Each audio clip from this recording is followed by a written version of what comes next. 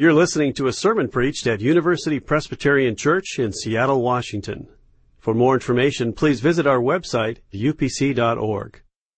The thing that hurts most inside of us is often the very thing that gives birth to joy. Jesus, as He gathers His disciples together in the upper room and now concludes this extended discourse, this conversation He's had with dear friends, assures these friends that in just 4 days, there won't be anything else worth remembering but joy. Would you pull out your Bibles and open up to John 16, verses 19 through 24. In the Pew Bible, that's on page 879. John 16, verses 19 through 24. And if you're able, let's stand together and read God's Word aloud as His people, starting at verse 19. When we're done reading, I'll say, "This is the Word of the Lord." If you believe it, you can say, "Thanks be to God." Listen carefully. You're reading God's holy Word. Jesus knew that they wanted to ask Him, so He said to them, "Are you discussing among yourselves what I meant when I said, 'A little while, and you will no longer see me, and again a little while, and you will see me'? Very truly I tell you, you will weep and mourn, but the world will rejoice. You will have pain, but your pain will turn into joy. When a woman is in labor, she has pain because her hour has come. But when her child is born, she no longer remembers the anguish because of the joy of having brought a human life into the world. So you have pain now, but I will see you again, and your hearts will rejoice, and no one will take your joy from you. On that day you will ask nothing of me. Very truly I tell you, if you ask anything of the Father in my name, He will give it to you. Until now you have not asked for anything in my name. Ask and you will receive, so that your joy may be complete." This is the word of the Lord. Heaven and earth will pass away, but what we just read never will. Please be seated.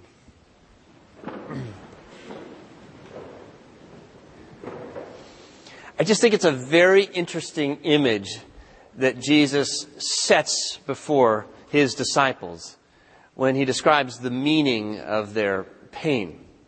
Right? I mean, think of it. Jesus is a man, by which I mean at this point a male, and He's surrounded by a group of male disciples at the moment. Even though the female disciples are oftentimes the ones who seem to get it in the Gospel of John, here He is with a group of men, and He's searching for kind of an illustration or a metaphor that will allow these guys to understand how Jesus can take pain and turn it into joy. And He's going, "I got it."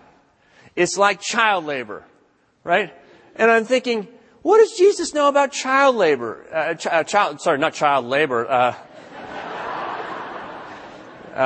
Childbirth. And you're thinking that Jesus is going to say, hey, it's like the travail of a woman giving birth, and He's going to look and see the expressions on all the guys going, "Oh yeah, it totally makes sense to me. I get it." I'm thinking as Jesus looks around at the eyes of these men, He sees something like what I saw when I took that mandatory childbirth class when our first child was born at the hospital offered. And all the guys are there under compulsion. And they've just shown the video, right, guys? You've seen the video. They want you to see what birth looks like. And it's a blood and gore. It's a horrible thing. It's like a driver's ed video they show you, As soon as they turn the lights back on, I'm looking at all the other guys in the room, and I'm thinking, they should have showed this video 9 months ago. It's too late now. And I sort of look over at my wife, and I've got to apologize. I realize, geez, what have we gotten ourselves into? If I knew that I had something inside of me that's going to grow to be the size of a bowling ball and then try to come out, I would live in terror. And, this invites all of our stories, the childbirth stories, the nightmare stories. And, the guy right across the circle from me, this kind of strapping, talkative guy, and he goes, when I was a kid, I looked out at the window in our front living room, and I saw the front door of the house across the street from us open up. And this woman in overalls came out, and she took 1 step, 2 step, and delivered a baby on the 3rd step of the stoop right there. And I'm thinking, oh my gosh, I live 20 minutes from the hospital.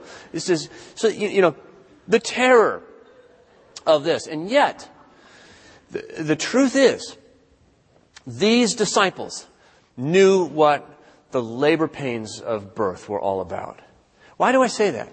See, today, even with all the sort of comforts and personalizations we offer to try to make our birth experiences a little bit more homey, babies weren't born in hospitals or birthing centers. Babies were born in the home in the first century.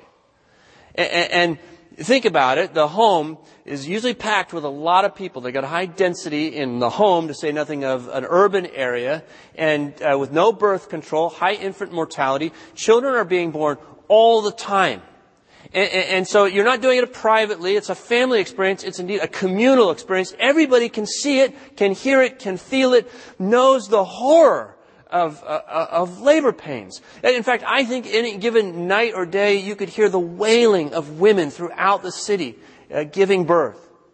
Many of those women will not survive the night. Mortality rates for women in childbirth were just off the charts. And so not only does this feel like death, sometimes it results in death. So these guys don't need to see a video.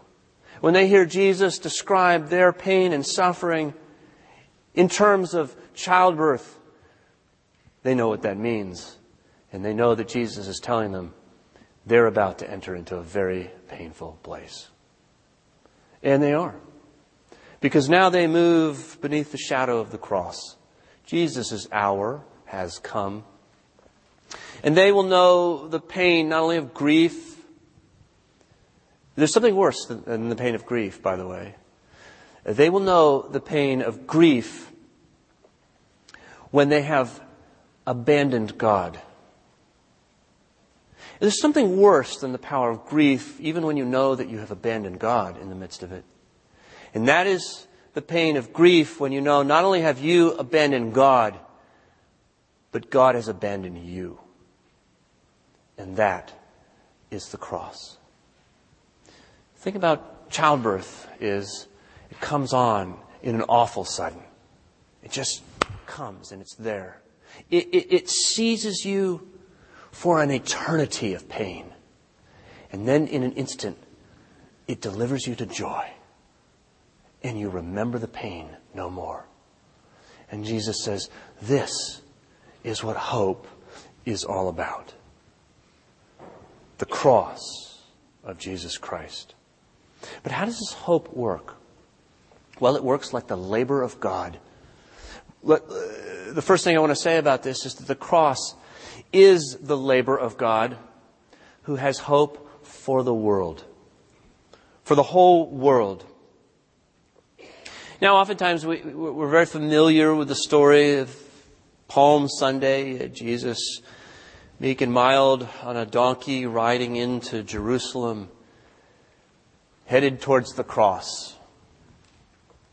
And yet Jesus doesn't enter Jerusalem to suffer. Jesus doesn't go to Jerusalem for the pain of the cross. You know why Jesus goes to Jerusalem? For joy.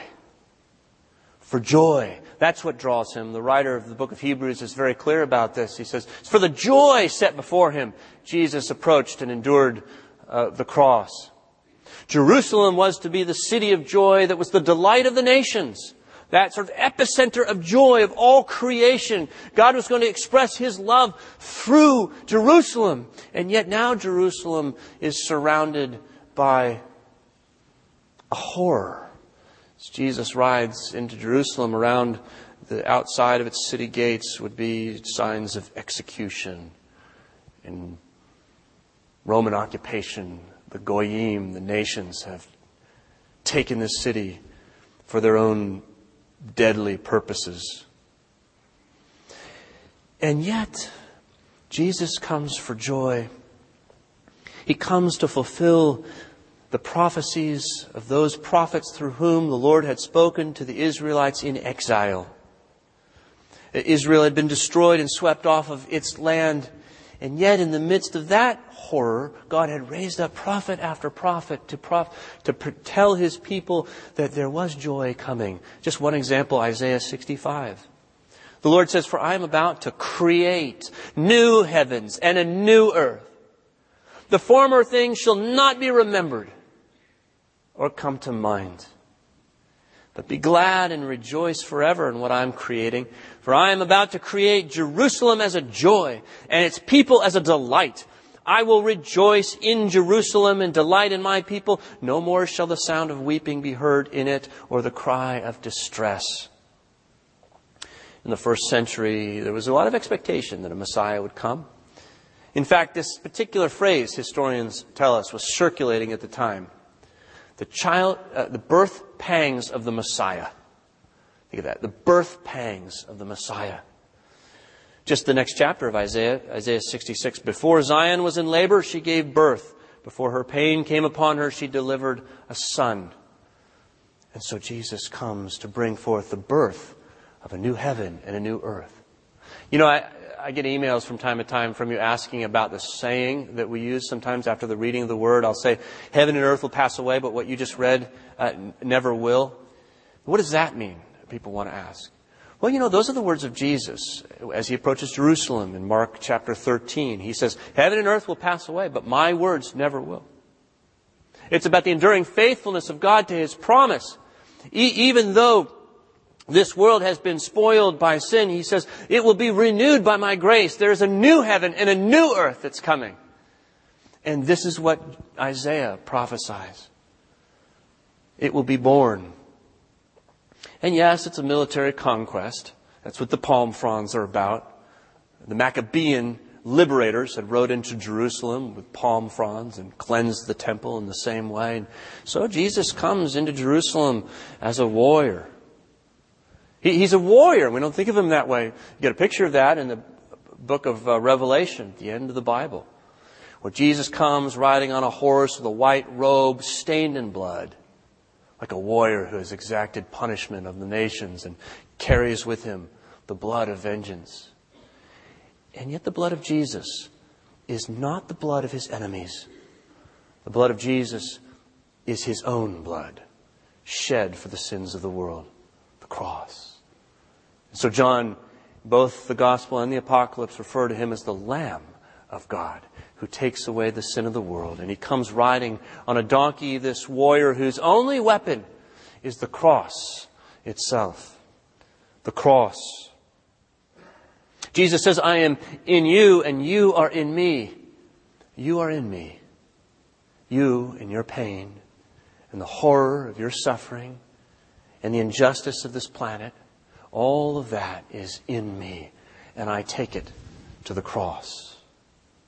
Miroslav Volf says, what we see on the cross is a God who decided He would rather not be God than to be God without humanity. And so He has opened up a space in Himself for us. These are birth pains. His hour has come.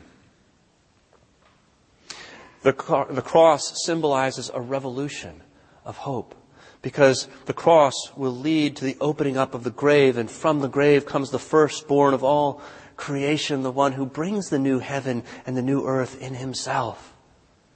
And so Jesus says to His disciples, imagine.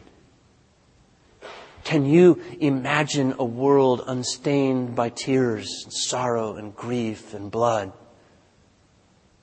Can you, like expectant parents who think about, I wonder what that child will be like, what color will her eyes be? What will she love to do? What will make her smile? What will we call her? How will she refer to us as she grows over the years? It's all about imagination and anticipation. And Jesus now says to His disciples, hey, in the birth pangs of creation, it's moaning and groaning. Would you dream? That's what the arts are all about. Our Banner Guild has depicted this here. The stained glass windows, the music that we sing. It fuels our imagination and kindles our spirits towards hope. Imagine the world that Jesus is recreating. They asked Archbishop Desmond Tutu, did you ever doubt? Did you ever worry about everything you were dedicating your life to as you resisted apartheid in South Africa would fail? And he said, no. This is Desmond Tutu. He says, when you look at something like Good Friday and see God dead on the cross, nothing could have been more hopeless than Good Friday. And then Easter happens. And whammo. That's his word. Whammo. Death is done to death.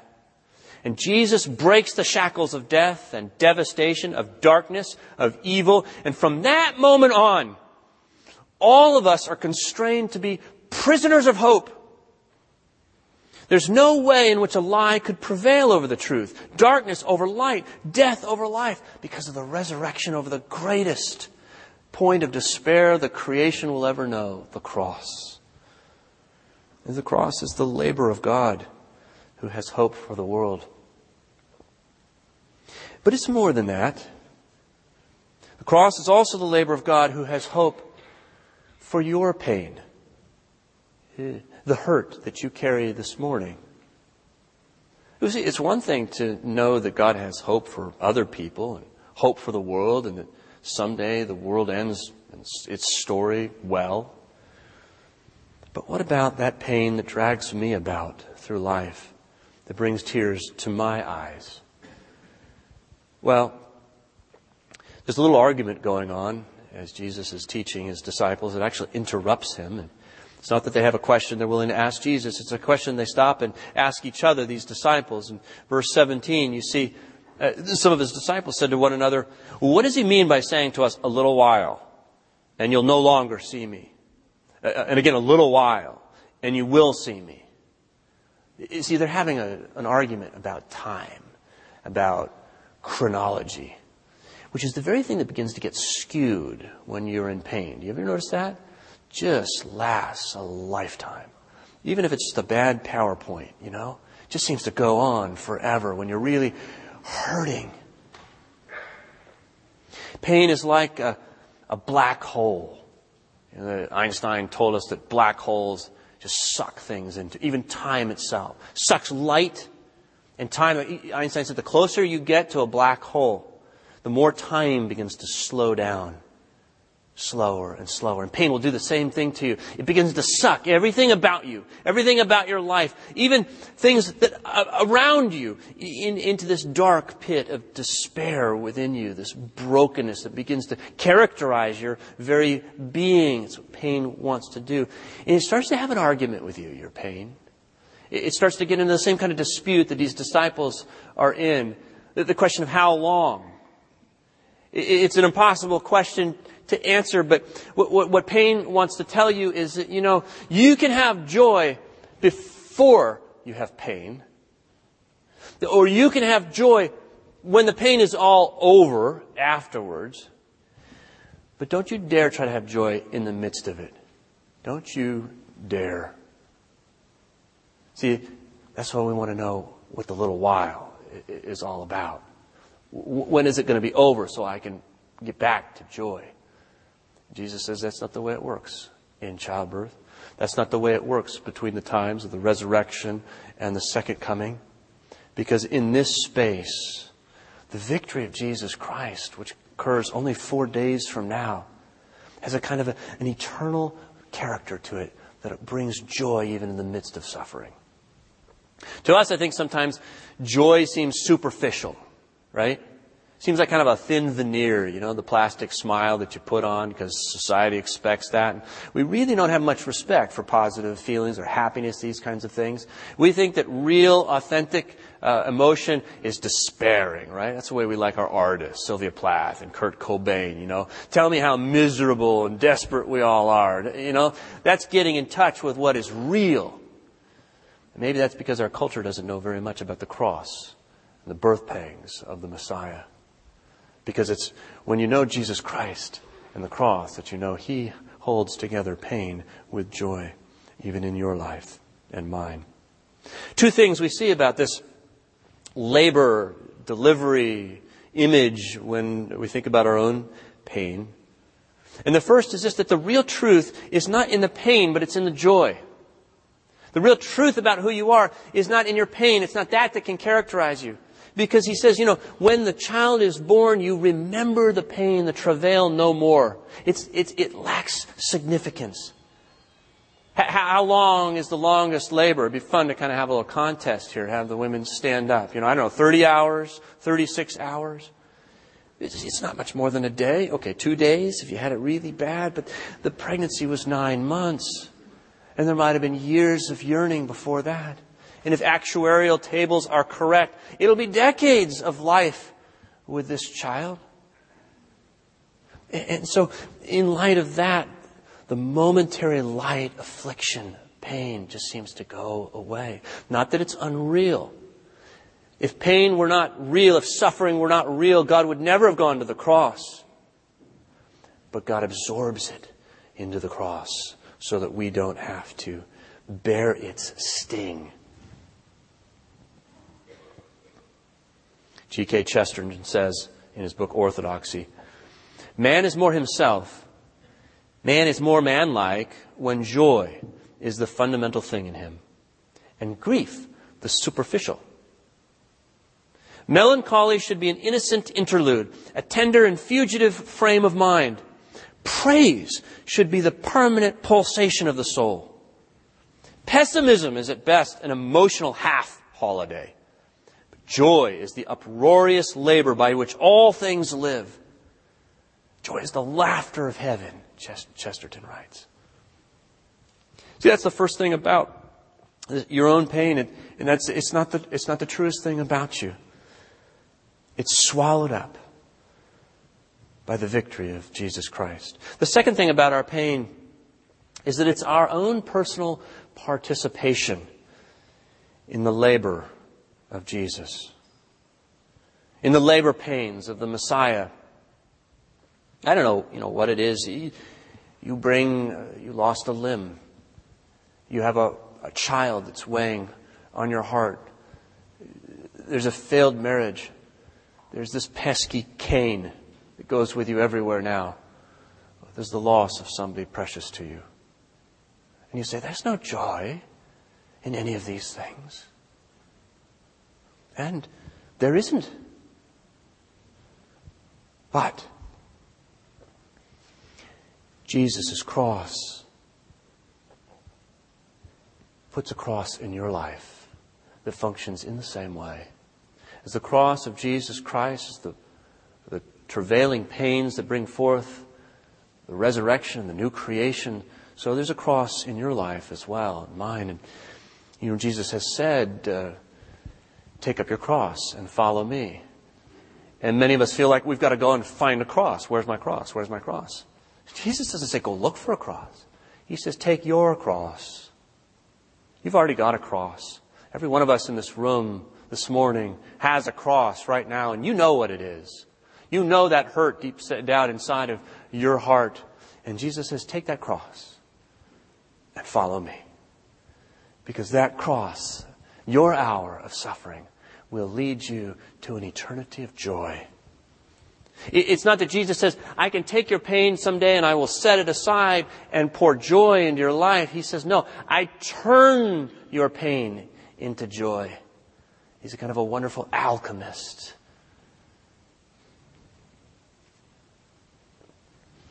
There's a woman by the name of Margaret Clarkson. She may be known to you. She's a Canadian hymn writer, spent some time in Vancouver at Regent, and she writes a book, the title of which is worth everything, Destined for Glory. You and I are destined for glory, she writes. God displays His sovereignty over evil by using the very suffering that is inherent in evil to assist in the working out of His eternal purpose, she writes. Did you catch that? Margaret Clarkson is a woman with great pain. She, by her own admission, is born into a loveless home. She lives with debilitating headaches and horrific arthritis her whole life. And yet in her encounter with Jesus Christ, she has discovered one who uses the very evil and suffering in her life. Sometimes it's something that people have done to us that hurts us. Sometimes, honestly, it's stuff we do to ourselves that hurts us. And yet all of this can become the means of rebirth and joy in our lives. The very instruments of God. So the cross is the labor of God who has hope for the world, who has hope for our pain. Finally, the cross is the labor of God who has hope for your ministry. Your ministry. Yes, Jesus commissions His disciples to a ministry of new creation. Look at the end of the passage we read, verse 24. Here's how it concludes. Jesus says, ask and you will receive, so that your joy may be complete. Your joy may be fulfilled, brought to its telos, its perfection, its end, maximized. He's saying, how? How is our joy maximized? He says, it's by asking in prayer. The ultimate fulfillment of your life and mine is to participate with Jesus Christ in what He is doing to bring the new creation into this old. We get to be a part of it. It's as though we are co-creators now because we're in Jesus Christ. Blaise Pascal, the French mathematician, says God instituted prayer to impart to His creatures the dignity of causality. Your prayers and mine matter in the cosmos. They're bringing about the new creation. Now you go, George, I've tried that prayer thing. I've done that. It doesn't really work, at least not most of the time, right? I mean, I'm in a small group with a group of guys and guys and women. Sorry, Janice. We're downtown, and we're in a boardroom around a conference table. And a couple of weeks ago, one of the guys in the group says, let's just, Jesus talks about prayer several times in this discourse. So it's come up before. And so he says, let's just apply the chewing gum test, right? He says, let's ask God to put a pack of chewing gum in the center of this table, right here, right now. And I go, well, if you're going to do that, let's give God the BMW test and let's ask it down in the parking lot, not on the conference room table, and let's really go for it. And we talked about, that doesn't seem like it would work, does it? Why? I'm going to give you two reasons why. The first is this. God doesn't give us anything for which we ask that would reinforce the old order. Do you catch that? When the child is born, the woman no longer thinks of the former things. The period of travail and crisis is gone. And so God's not going to reinforce anything that you and I ask for that is part of the system of the old order, fallen as it is. It's going away. We're remembering it no more. And God says, no thanks. You've been there and done that. It brings tears. I am into joy. And I'm not going to give you that for what you ask. It's an example of this, the Apostle Paul. This great teacher, scholar. And he asked that God would remove the thorn in his flesh 3 times. Figuratively, we don't really know what it was. But we know that Paul says he has a sense that God does not grant that request because it would puff him up and lead to pride in his life. God says to Paul, your life is not about pride.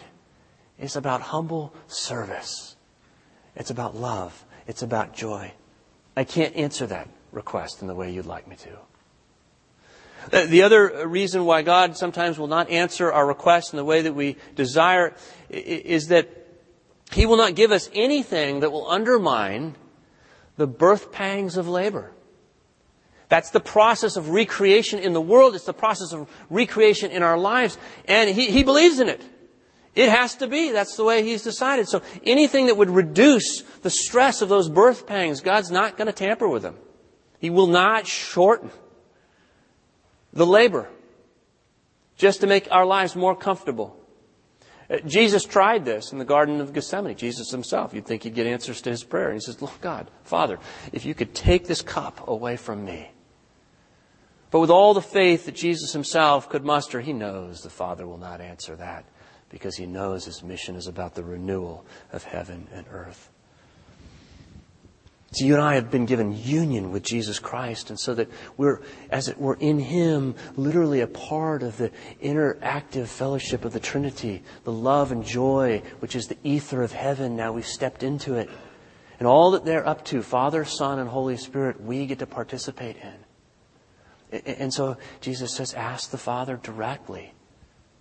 Ask them for your ministry.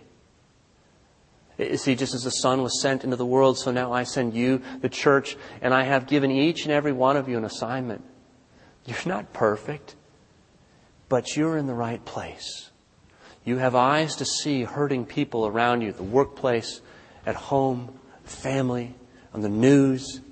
You, right where you are, you, right who you are, with the gifts that I have given you, are in a place to deploy the laughter of heaven. Call it down, He's saying. Ask and it will be given to you because you are my agents of change. Jesus is the one through whom all things are created. We read at the beginning of the gospel, He's the Word. It's a reference in the beginning to the book of Genesis when we see the Holy Trinity creating and making all things a blessed, joyful state, this garden, all is good. And He's talking to someone, He's saying, let there be, and there was light. And now He's saying, you be the voice of creation. You say to the Father, let there be joy. Let there be peace. Let there be justice. See? That's your ministry. Every member is a minister, we say in this church, and we believe it. Because we are the hope of the world. Gosh, that's scary. But we are, because Jesus Christ has decided to bring new life through us. Let's begin today in prayer.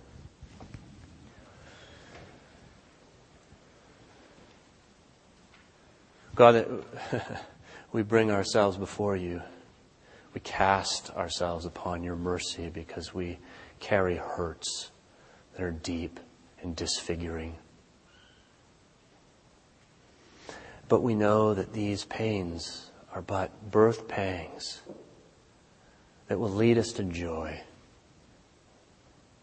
And we know that if there is one thing the world's tyrants and brutes cannot tolerate, it is people who do not fear death, but who laugh, who enjoy mirth.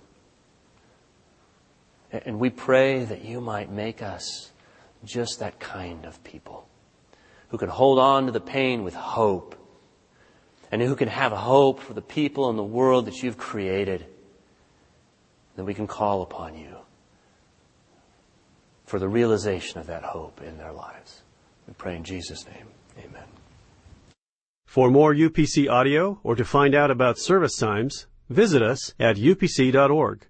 All online audio is available on CD and cassette.